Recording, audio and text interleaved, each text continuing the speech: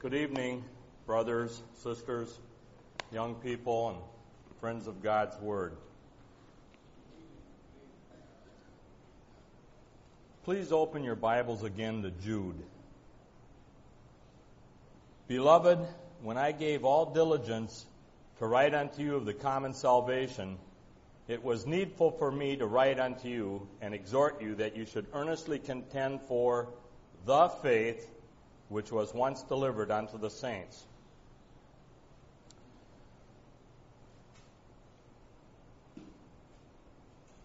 Tonight is the last night of the Arkansas Bible School, and when you're the speaker on the last night, you get to hear everything from the beginning of the week, and you can either adapt your exhortation by eliminating or even having another one or to reiterate.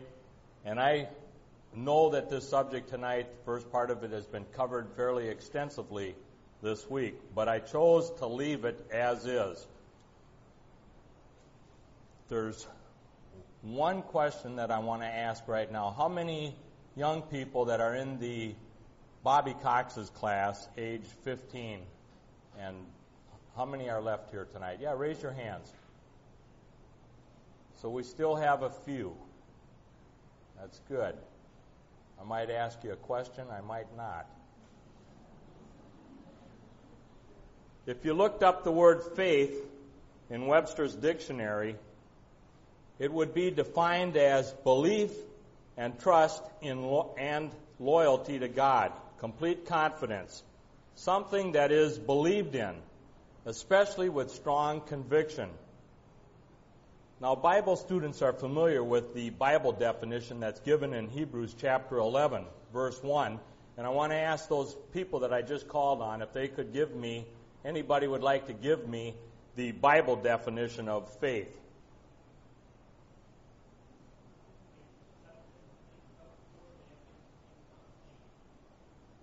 Who said that? Okay, very good.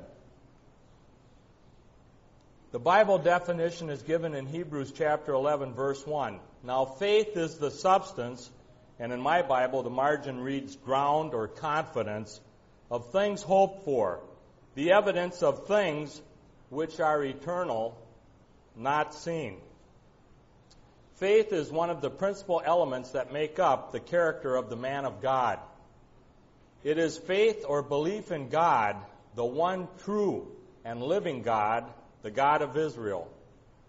The man of God has faith in this God of Israel and believes that he is revealed in the Scriptures in his dealings with the children of Israel.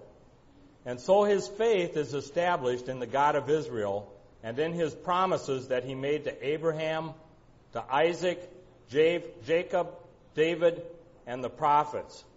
He has faith in the Lord Jesus Christ, God's Son, whom God sent unto the world to be mankind's Redeemer and Savior from the effects of sin and death.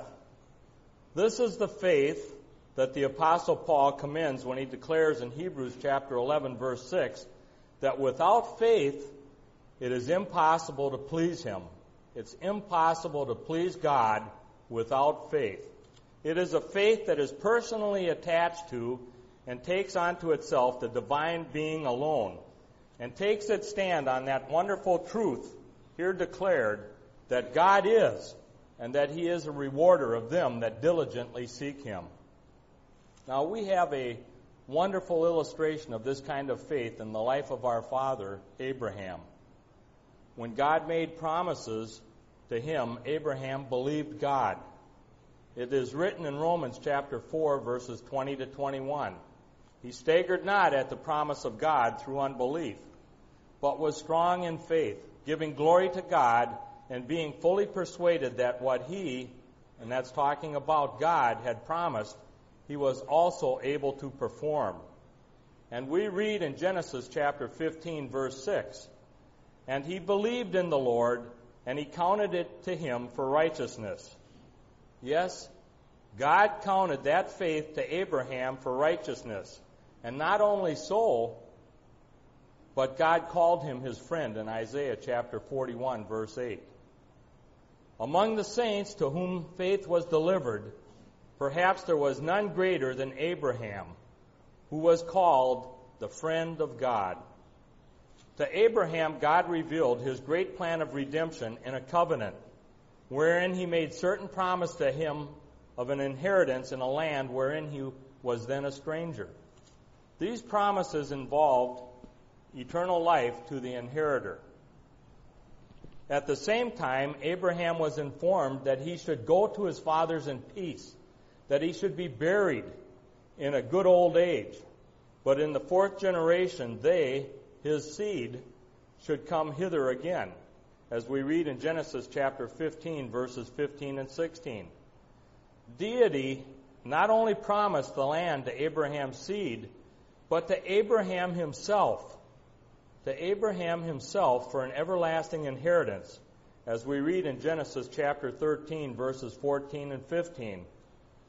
And the Lord said unto Abram, after that Lot was separated from him, Lift up now thine eyes, and look from the place where thou art, northward and southward and eastward and westward. For all the land which thou seest, to thee will I give it, and to thy seed forever. The Apostle Paul tells us in Galatians chapter 3, verse 16, Now to Abraham and his seed were the promises made. He saith not, and to seeds as of many, but as of one, and to thy seed, which is Christ.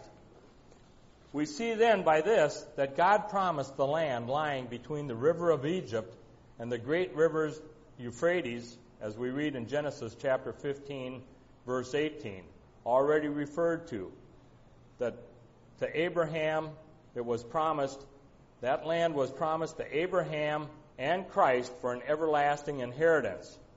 Moreover, the Apostle Paul tells us in Galatians chapter 3, verses 26 through 29, the following, For ye are all the children of God by faith in Christ Jesus. For as many of you as have been baptized into Christ have put on Christ. There is neither Jew nor Greek. There is neither bond nor free. There is neither male nor female, for ye are all one in Christ Jesus. And if ye be Christ, then are ye Abraham's seed and heirs according to the promise. Has God ever fulfilled his promise to Abraham? Has God ever fulfilled his promise to Abraham? We hear Stephen saying in Acts chapter 7, verse 5, speaking of Abraham, and he gave him none inheritance in it, no, not so much as to set his foot on. Yet he promised that he would give it to him for a possession, and to his seed after him, when as yet he had no child. The writer to the Hebrews enumerates a number of the old worthies, among whom is Abraham, in chapter 11, verse 8. And then he adds in verse 13, These all died in faith, not having received the promises, but having seen them afar off, and were persuaded of them, and embraced them, and confessed that they were strangers and pilgrims on the earth. Well, the question is, will God ever fulfill these promises to Abraham? We hear the prophet Micah declaring in Micah chapter 7, verse 20, Thou wilt perform the truth to Jacob, and the mercy to Abraham, which thou hast sworn unto our fathers from the days of old. Now this was written upward of 1,000 years after Abraham's day. Just as we've seen, God has not given the land to Abraham. Yet, has he given it to Christ for a possession? Certainly not at his first appearing, because Jesus himself declared, The foxes have holes, and the birds of the air have nests, but the Son of Man hath not where to lay his head. Both Jesus and his followers belong to the poor of this world, rich in faith and heirs of the kingdom, which he, and I'm talking of God, hath promised to them that love him, which we read about in James chapter 2, verse 5. The patriarchs of old saw the promises afar off. They were fully persuaded that what God had promised, he was able also to perform, as we read in Romans chapter 4, verse 21. By the eye of faith, they could look beyond the present to a time expressed in Job chapter 19, when the living Redeemer should stand upon the earth in the latter day, when all the faithful from Adam down to that time shall come forth from the dust of death to be made like unto deity, and given an entrance into the inheritance of the saints in light, having been delivered from the power of darkness, and changed for the kingdom of his dear Son, in whom we have redemption through the blood of the everlasting covenant. This is the great salvation which first began to be spoken by our Lord, that which is common to all men, and that for which, as servants of the just one, we are exhorted to contend earnestly. Well, the next element in the character of the man of God is patience. Now, this word has special applicability to the times in which we live, where people of our society do not stress patience, but stress just the opposite.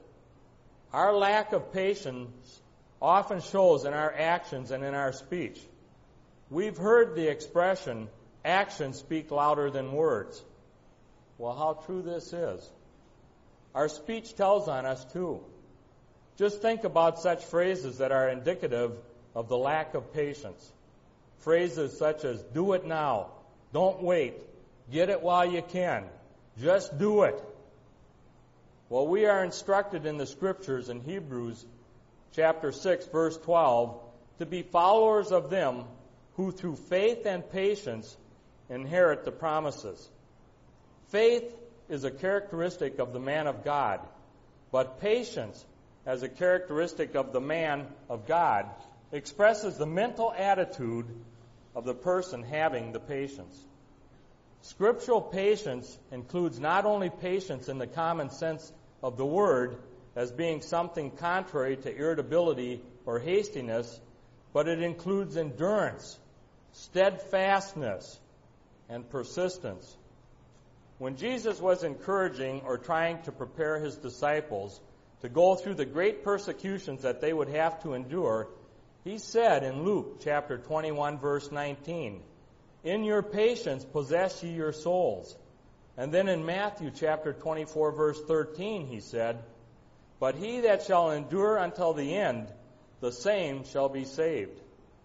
Now we have in the Scriptures a wonderful example or illustration also of patience, like we have a wonderful illustration of faith. The Scriptures especially call upon us to consider God's servant Job.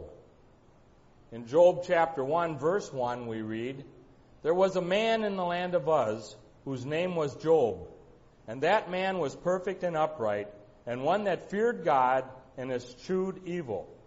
Well, here we have the Scriptures showing us the character of Job. In reading the book of Job, we see that Job lost all things: his family, his friends, his property, his health, and the loyal support of his wife. Yet Job had patience and remained steadfast, never giving up on God. We have need of patience, brethren, especially in regard to the coming of our Lord Jesus Christ. How long the brethren have waited, hoping. James says, brethren, be patient unto the coming of the Lord. And then Peter helps us when he gives us one reason for our being patient. He says, 1,000 years are as one day with the Lord. Brothers and sisters, have patience with God. Have patience with God. He has had long patience with us and with the world. Let us have patience with him, and let us also have patience with each other. The Creator of this universe places an inestimable value on faith in him and having patience, even if at times we do not at all understand why certain things enter into our lives. Well, God never answered Job's question as to why he suffered. He did remind him of the wonders of the vast creation he had called into being. The answer appears to be given in Romans chapter 8, verses 20 to 23, of which Job and we are a part. Let's look at that. Romans chapter 8, verses 20 to 23.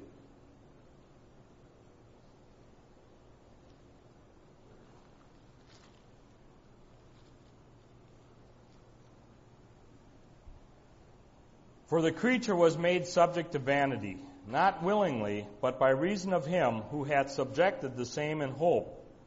Because the creature itself also shall be delivered from the bondage of corruption into the glorious liberty of the children of God. For we know that the whole creation groaneth and travaileth in pain together until now. And not only they, but ourselves also, which have the first fruits of the Spirit, even we ourselves groan within ourselves, waiting for the adoption, to wit, the redemption of our body. We are exhorted, brothers and sisters, to have faith and patience, to build character that will be pleasing to God. Now, we can learn to build this character by following the advice given to us in the Epistle of James. The theme of the epistle is expressed in the key verse. Let's look at that. James, the book of James, chapter 2. That key verse is chapter 2, verse 26.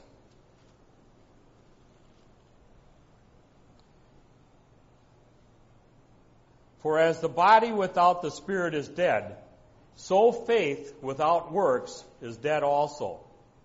So the general theme of the Epistle of James, therefore, is faith in action. This book of the New Testament only has 5 short chapters that present ideas with great directness and simple wording applicable to everyday life for both believers and non-believers. This first chapter shows how faith can triumph over trials. Do we enjoy facing trials and persevering? James chapter 1, verses 2 and 3. My brethren, count it all joy when ye fall into divers temptations, knowing this, that the trying of your faith worketh patience. In the May 1905 Christadelphian Advocate, the editorial section, Brother Thomas Williams wrote the following: The trial of our faith requires adverse circumstances of some sort or other. Perhaps the most severe test to which our faith is subjected is found in the disputes which cause ecclesial division, often resulting in the falling away of brethren in whom we have had great confidence. The history of the truth has been a history of contentions and divisions. And since God had given man the power of free moral volition, His mercy has, shall we venture to say, been compelled to bear with humanly produced conditions. This is seen in His dealings with divided Israel. Our retrospect and warning, appearing upon another page, shows what has been the result of many failing under the trial of their faith. The past should be a lesson for the present. For the lesson is needed in this our day. The trial of our faith is going on, and we must be on the alert, intelligently, kindly, but courageously. We cannot afford to please men nor parties. Numbers may have charms, but in the trial of faith, every brother must look to his own responsibility, every sister to hers. Blessed is the man that endureth temptation, for when he is tried, he shall receive a crown of life. Unquote. The question is, brothers and sisters, do I earnestly contend for the faith which was once delivered unto the saints? Do we believe and not doubt? James chapter 1, verses 5 to 6. If any of you lack wisdom, let him ask of God that giveth to all men liberally, and upbraideth not, and it shall be given him. But let him ask in faith, not wavering or doubting. Do we listen more than we speak? James chapter 1, verses 19 to 20. Wherefore, my beloved brethren, let every man be swift to hear, slow to speak, slow to wrath or anger. For the wrath of man worketh not the righteousness of God. Anger does not bring about the righteous life that God desires. We read in James chapter 1, verse 26, If any man among you seem to be religious, and bridleth not his tongue, but deceiveth his own heart, this man's religion is vain. About 5 years ago, our brother Chuck King was standing up at the podium, and he asked us all to write in our Bibles the following: the kingdom of God, make it your goal. Now, how many have that written in their Bibles? That's good. But we have to have more than just that written in our Bibles. When you make a goal, you have to have a plan. Then when you have a plan, you have to implement it. And when you implement it, you have to have action. I have that written in the front of my Bible. I also have the following from Micah chapter 6, verse 8. He hath showed thee, O man, what is good. And what doth the Lord require of thee, but to do justly, and to love mercy, and to walk humbly with thy God. In James chapter 1, verses 22 to 25, we read, But be ye doers of the word, and not hearers only, deceiving your own selves. For if any be a hearer of the word, and not a doer, he is like unto a man beholding his natural face in a glass. For he beholdeth himself, and goeth his way, and straightway forgetteth what manner of man he was. But whoso looketh into the perfect law of liberty, and continueth therein, he being not a forgetful hearer, but a doer of the word, this man shall be blessed in his deed. So we are told to be doers of the word. This requires action. However, we should not boast of our good deeds to others, because if we receive our reward now, what shall we receive at the judgment seat of Christ? We read in Matthew chapter 16, verse 27, For the Son of Man shall come in the glory of his Father with his angels, and then he shall reward every man according to his works. Well, the second chapter of James shows how faith can govern actions towards others.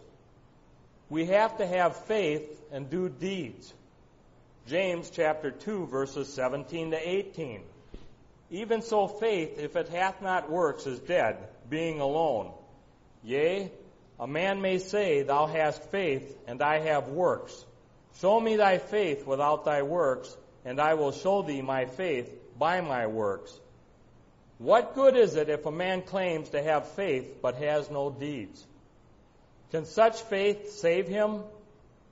In the same way, faith by itself, if not accompanied by action, is dead. We read in James, the second chapter, verses 21 to 24, Was not Abraham our father justified by works, when he had offered Isaac his son upon the altar? Seest thou how faith wrought with his works, and by works was faith made perfect?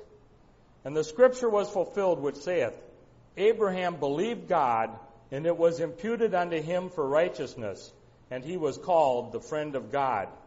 You see then how that by works a man is justified, and not by faith only. From these verses we see that a person is justified by what he does, and not by faith alone. The third chapter of James shows how faith can discipline the tongue. We have to be careful in what we say. James chapter 3, verse 2. For in many things we offend all. If any man offend not in word, the same is a perfect man, and able also to bridle the whole body. Likewise, we read in James chapter 3, verses 5 to 6, Even so the tongue is a little member, and boasteth great things. Behold how great a matter a little fire kindleth. And the tongue is a fire, a world of iniquity.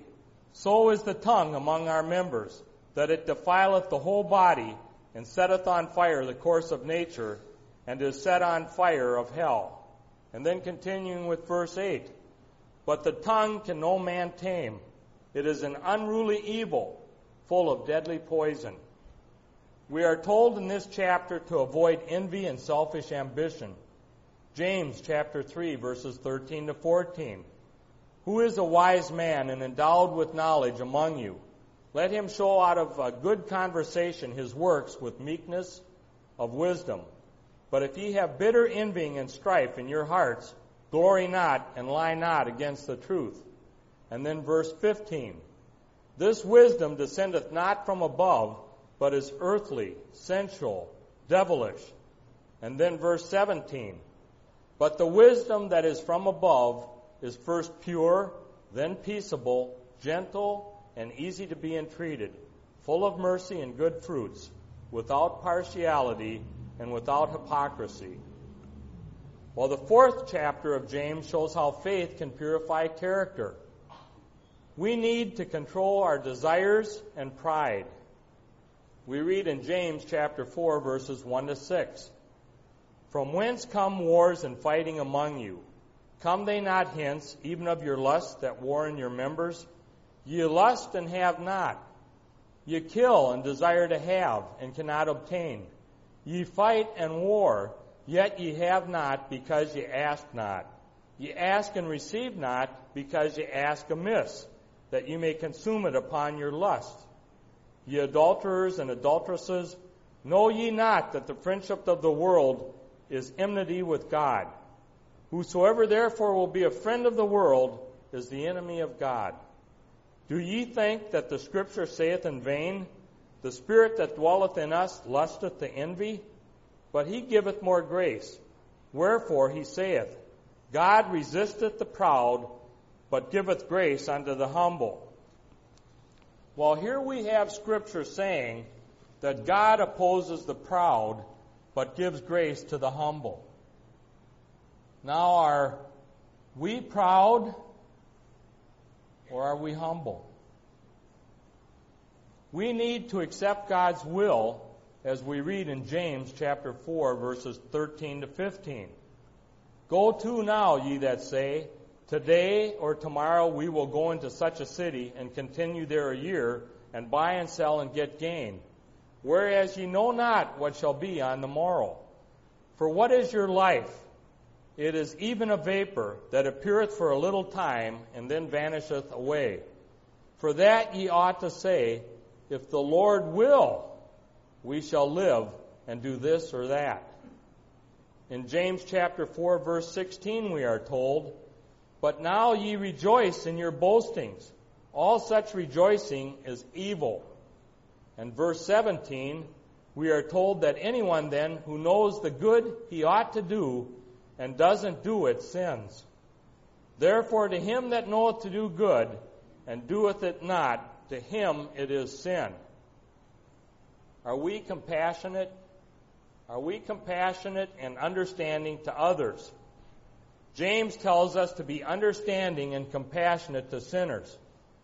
In James chapter 5, verses 19 to 20, Brethren, if any of you do err from the truth, and one convert him, let him know that he which converteth the sinner from the error of his way shall save a soul from death, and shall hide a multitude of sins.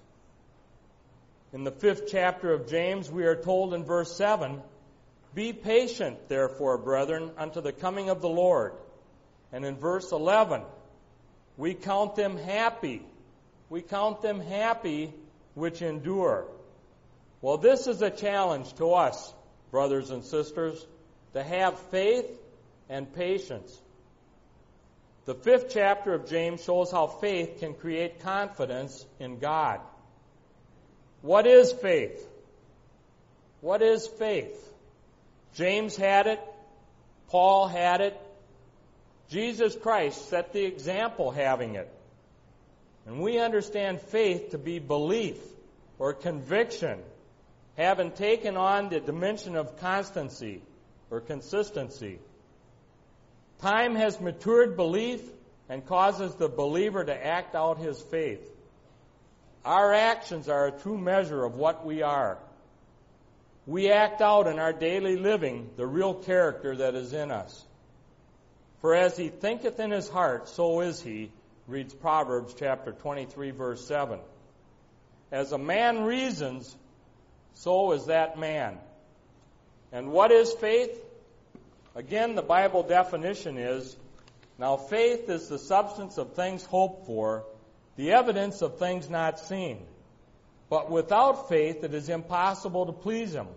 For he that cometh to God must believe that he is, and that he is a rewarder of them that diligently seek him, as we read again from Hebrews chapter 11, verse 1 and verse 6. Well, simply stated, could we not say that belief is the acceptance of testimony?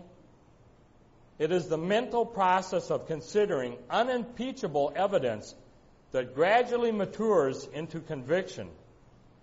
Paul says that hearing is a prerequisite to belief. We are told in Romans chapter 10, verse 17. So then faith cometh by hearing, and hearing by the word of God. Where are we going to get the word of God other than from what's in his holy word? Once we have belief and faith, we need obedience. Obedience is humble submission to a higher authority. It is a faith that has ceased to question the reality of God, the childlike acceptance of the law and the lawgiver, a steadfast conviction that we are responsible and answerable to God. We are told, brothers and sisters, in Romans chapter 14, verse 10, for we shall all stand before the judgment seat of Christ. And then we read in Galatians chapter 6, verses 7 to 8, be not deceived, God is not mocked. For whatsoever a man soweth, that shall he also reap. For he that soweth to his flesh shall of the flesh reap corruption. But he that soweth to the Spirit shall of the Spirit reap life everlasting. Well, we have expected a Bible standard of morality in our ecclesial communities. We speak of it as living the truth. We are called upon to pay the price of faithfulness. We must sacrifice selfish wants in order to give. We must be willing to die for Jesus' sake if called upon, just like some of his disciples died in that first century. Faith would be akin to that which is revealed in the scriptures of truth, understood, believed, and acted upon. The writer of the epistle to the Hebrews in chapter 11, verse 1 says, and I'm going to read this from the Diaglott, but faith is a basis of things hoped for, a conviction of things unseen. However, before a person can believe a thing as a conviction of something, as a basis of hope, he must ascertain of what that hope consists. This can only be ascertained by a knowledge of the Word of God. There is no other source of information by which man may learn anything relating to his origin or destiny. Man may speculate and theorize about his origin without limit, but he is no nearer a solution to the question than if he could establish a belief as to his origin or destiny. He only knows that there was a time when he did not exist. Then there came a time when he did exist. This was brought about by natural law, and he is permitted to live for a few short years at most, and then dies under the same law that brought him into existence. And so far as nature reveals, that's the end of them. If we appeal to reason upon this subject, we are in the same dilemma. There is absolutely nothing in reason that gives any information upon the subject of man's origin or destiny. It does not follow that because we perchance came into existence in the year so-and-so, therefore we must continue to exist indefinitely. Nowhere in Scripture have I ever found where a man was born with an immortal soul. And I'm going to repeat that again. Nowhere in Scripture have I ever found where a man was born with an immortal soul. And I've got a challenge to those young people that were in that class of Brother Bobby Cox's this morning. If you can find any place in the Bible where it says that man has an immortal soul, I'll give you a $100 bill. Any of the young people, 15 and under, that can find that in their Bible, I'll give them a $100 bill if they can find where it says that man has an immortal soul. Because the same would be true of the brute creation. We read in Ecclesiastes chapter 3, verses 1 and 2. To everything there is a season, and a time to every purpose under the heaven, a time to be born and a time to die. We read in Psalm 90, verses 9 and 10, For all our days are passed away in thy wrath. We spend our years as a tale that is told. The days of our years are 80 years and 10, and if by reason of strength they be 80 years, yet is their strength labor and sorrow, for it is soon cut off, and we fly away. We then read in Ecclesiastes chapter 3, verses 18 to 20. I said in mine heart concerning the estate of the sons of men, that God might manifest them, that they might see that they themselves are beasts. For that which befalleth the sons of men befalleth beast. Even one thing befalleth them. As the one dieth, so dieth the other. Yea, they have all one breath, so that a man hath no preeminence above a beast. For all is vanity. All go unto one place. All are of the dust, and all turn to dust again. Life, even in the present state, depends upon certain conditions, which, if interfered with to any great extent, will deprive us of such blessings as may be derived from and enjoyed in this present mortal state. How much more does a life of glory, honor, and incorruptibility in a never-ending beyond depend? Well, Job tells us in chapter 14, verses 1 and 2, that man that is born of a woman is of a few days and full of trouble. He cometh forth like a flower and is cut down. He fleeth also as a shadow and continueth not. Well, the question to be asked after reading those verses is, why is this? Why is this? The answer is to be found in the fact that sin entered into the world, and death by sin. And so death passed upon all men, as we read in Romans chapter 5, verse 12. There is no escape from this. The entire human race, from Adam down to and including the last man of the race, are under the sentence, Dust thou art, and unto dust shalt thou return, as we read in Genesis chapter 3, verse 19. The wages of sin is death, but the gift of God is eternal life through Jesus Christ our Lord, as we read in Romans chapter 6, verse 23. Well, if we take this view of the matter, the idea of inherited eternal life is excluded. Why would God ever give to man that which man already possesses? There would be no need to give man eternal life at the judgment if man already possessed it. Now, would it? Hence, the great apostle to the Gentiles declares in Romans chapter 2, verses 6 and 7, who will render to every man according to his deeds. To them who by patient continuance in well-doing seek for glory, honor, and immortality, eternal life. So we must seek, brothers and sisters, young people, friends, we must seek for immortality or eternal life. And this is where faith comes in. We have an example in the fact that Jesus rose from the dead, according to the Scriptures. And inasmuch as that account was not successfully contradicted at the time that it occurred, it is a settled fact that it was true. Yes, Jesus rose from the dead.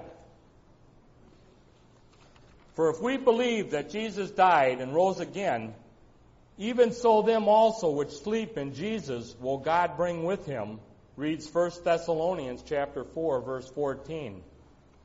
Job asked the question in chapter 14, verse 14, if a man die, shall he live again? He didn't ask the following, it is not, shall he continue to live in a state of happiness or a state of misery? To live again presupposes that he has once lived, has died, and is now dead.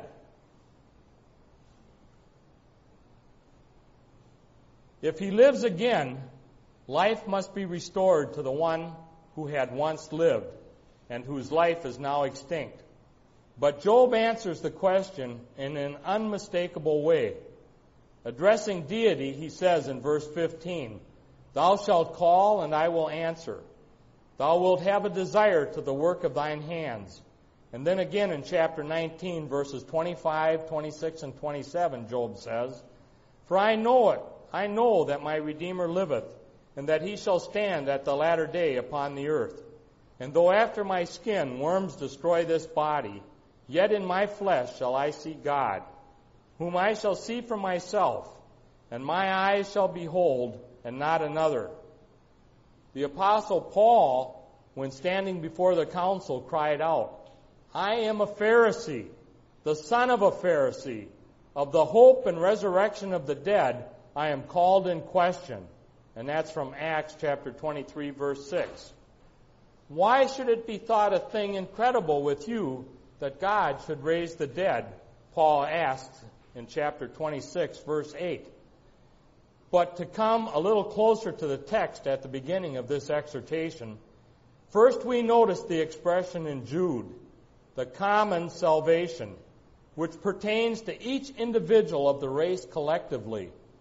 All who are permitted to share in this salvation obtain it in precisely the same way. Precisely the same way. All are brought to a common level in the anointed Jesus. Neither is there any salvation, neither is there salvation in any other, for there is none other name under heaven given among men whereby we must be saved, reads Acts chapter 4, verse 12. Jesus himself was first partaker of this common salvation, as we may learn from Hebrews chapter 9, verse 12. Where it reads, Neither by the blood of goats and calves, but by his own blood, he entered in once into the holy place, having obtained eternal redemption. In Hebrews chapter 5, verse 7 we read, Who in the days of his flesh, when he had offered up prayers and supplications, with strong crying and tears unto him that was able to save him from death, and was heard in that he feared. Well, then cross-reference this with Matthew chapter 26, verse 29, when Jesus prayed to the Father in the Garden of Gethsemane, O my Father, if it be possible, let this cup pass from me. Nevertheless, not as I will, but as thou wilt. Now we know it did not pass. He drank it to the very dregs. This he knew must be. And because he had lived in perfect obedience to his Father's will, doing always those things that pleased him, God raised him from the dead, because it was impossible that he should be holden of it. And thus the salvation that is common to all men was meted out to God's well-beloved Son. He was raised from the dead to die no more. Jude's exhortation is to contend earnestly for the faith once delivered unto the saints. The faith, which is according to godliness, is the one faith that we read about in Ephesians chapter 4, verse 5. One Lord, one faith, and one baptism. It is the faith that is one of the 7 pillars of wisdom's house that we read about in Proverbs chapter 9. In conclusion, brothers, sisters, young people, and friends, faith is something definite. It is not a faith or any kind of faith, but it is prefaced with the definite article, the faith, as we read in Jude, verse 3. Let's look at that again. Jude, verse 3.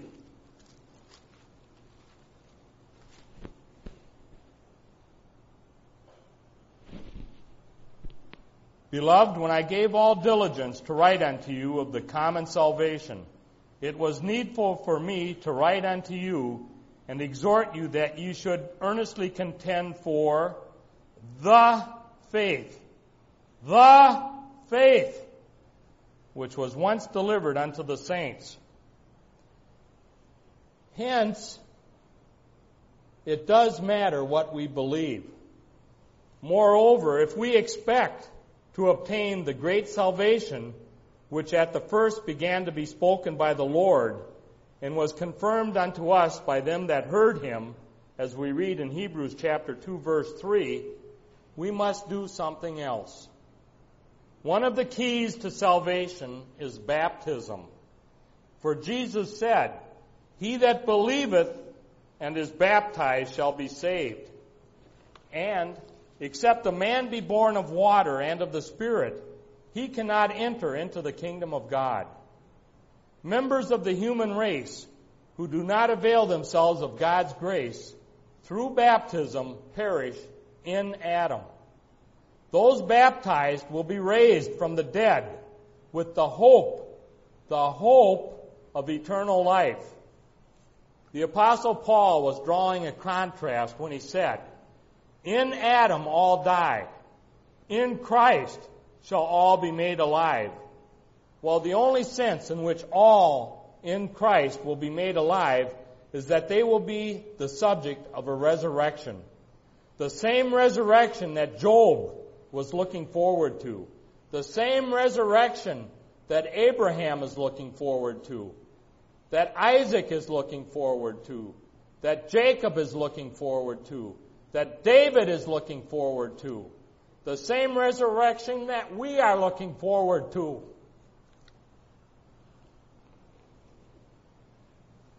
In the Scriptures, the term in Adam and in Christ are only contrasted in one testimony.